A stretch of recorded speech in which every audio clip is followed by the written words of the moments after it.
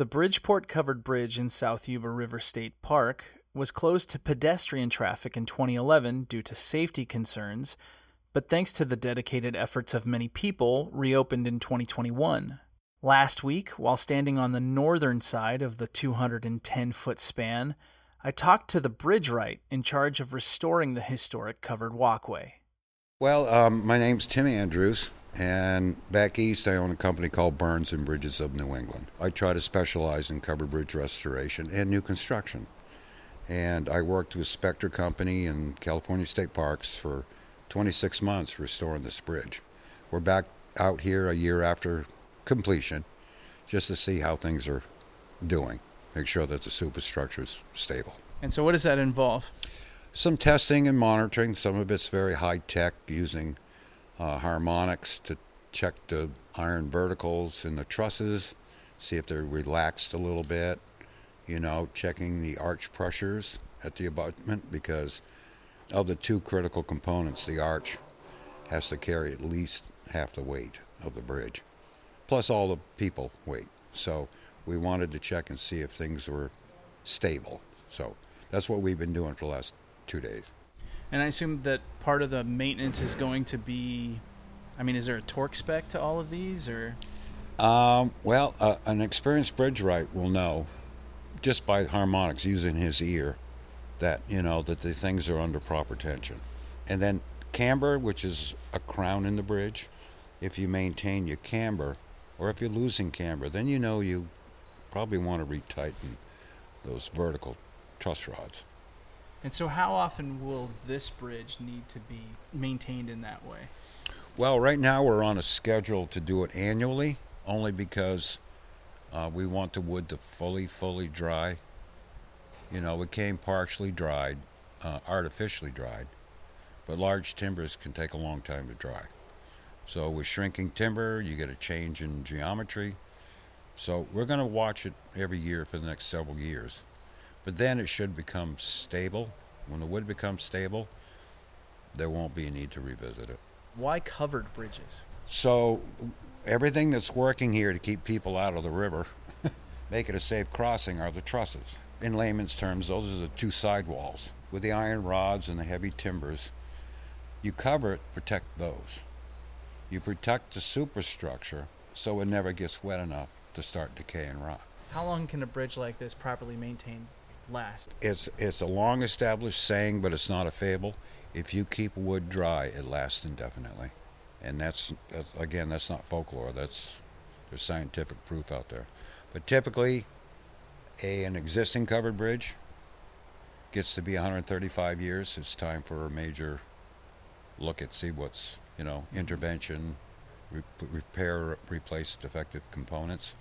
But you keep this bridge here dry, you won't have to intervene for another 100 years. This is a beautiful bridge. It's all shingled in cedar, it looks like? Yes, it's all Western red cedar. Which means that it doesn't need any sort of oiling, it doesn't need any sort of... Well, these shingles in particular got a coating, a pressure-treated fire retardant, which also has some water repellency characteristics. The Bridgeport Covered Bridge is a hybrid design. Tim called it a Howe truss bridge with a supplemental burr arch. This is a unique combination, where there might have been hundreds of this configuration across the country. I'm not aware that any exists except for this bridge.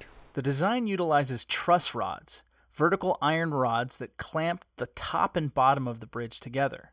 One of the most interesting features that Tim pointed out while we were talking were the original iron rods still bearing their original manufacturing stamps. These are modern steel. Mm-hmm. They replaced the original iron truss rods. Mm-hmm. And many of them carried Maker's Mark stamps, which is really fascinating. It was like a Blue's Clues search for us. Working with the National Park Service and their resources, there's 17 different Maker's Marks stamped on the various rods that were original to the bridge, and all of them come from England. Because in 1862, England was at the pinnacle of quality and purity in iron. Plus, we were in the middle of the start of the Civil War. That's John Rebenstorf. He's the inspector who worked on the restoration with Tim. So most of our iron was going to the war efforts. So when they were building bridges like this, they couldn't find the metal that they needed to do the construction. So they had to go all over to find it. In fact, we had maker marks from Australia. Was that the? Australia. Yeah, Australia. Yeah. The Netherlands. Yeah, Netherlands, all over the Yeah, place. but a lion's share of them we found the maker's marks from old publications and advertisements. Although many of the original wrought iron rods were replaced with new steel rods, Tim and his crew were able to leave some of the originals in service. At the very ends of the bridge, kind of like nestled in between two large timbers, anybody visiting the bridge, there's 8 rods total, 2 per corner, and the maker's mark stamps are visible to the naked eye. We purposely placed them in that position so future visitors can get a sense of the history of this bridge. The one we're looking at now is Chillington Best Refined, is how it's stamped, and it's got the crown of the Queen of England, which was Victoria at the time. Tim is fully aware of the dangers of wildfire in our area. Before I said goodbye, I asked him if there was anything he wanted to share with our audience. I hope the community at large will take some comfort that 100% of the structure has been protected with a fire retardant coating.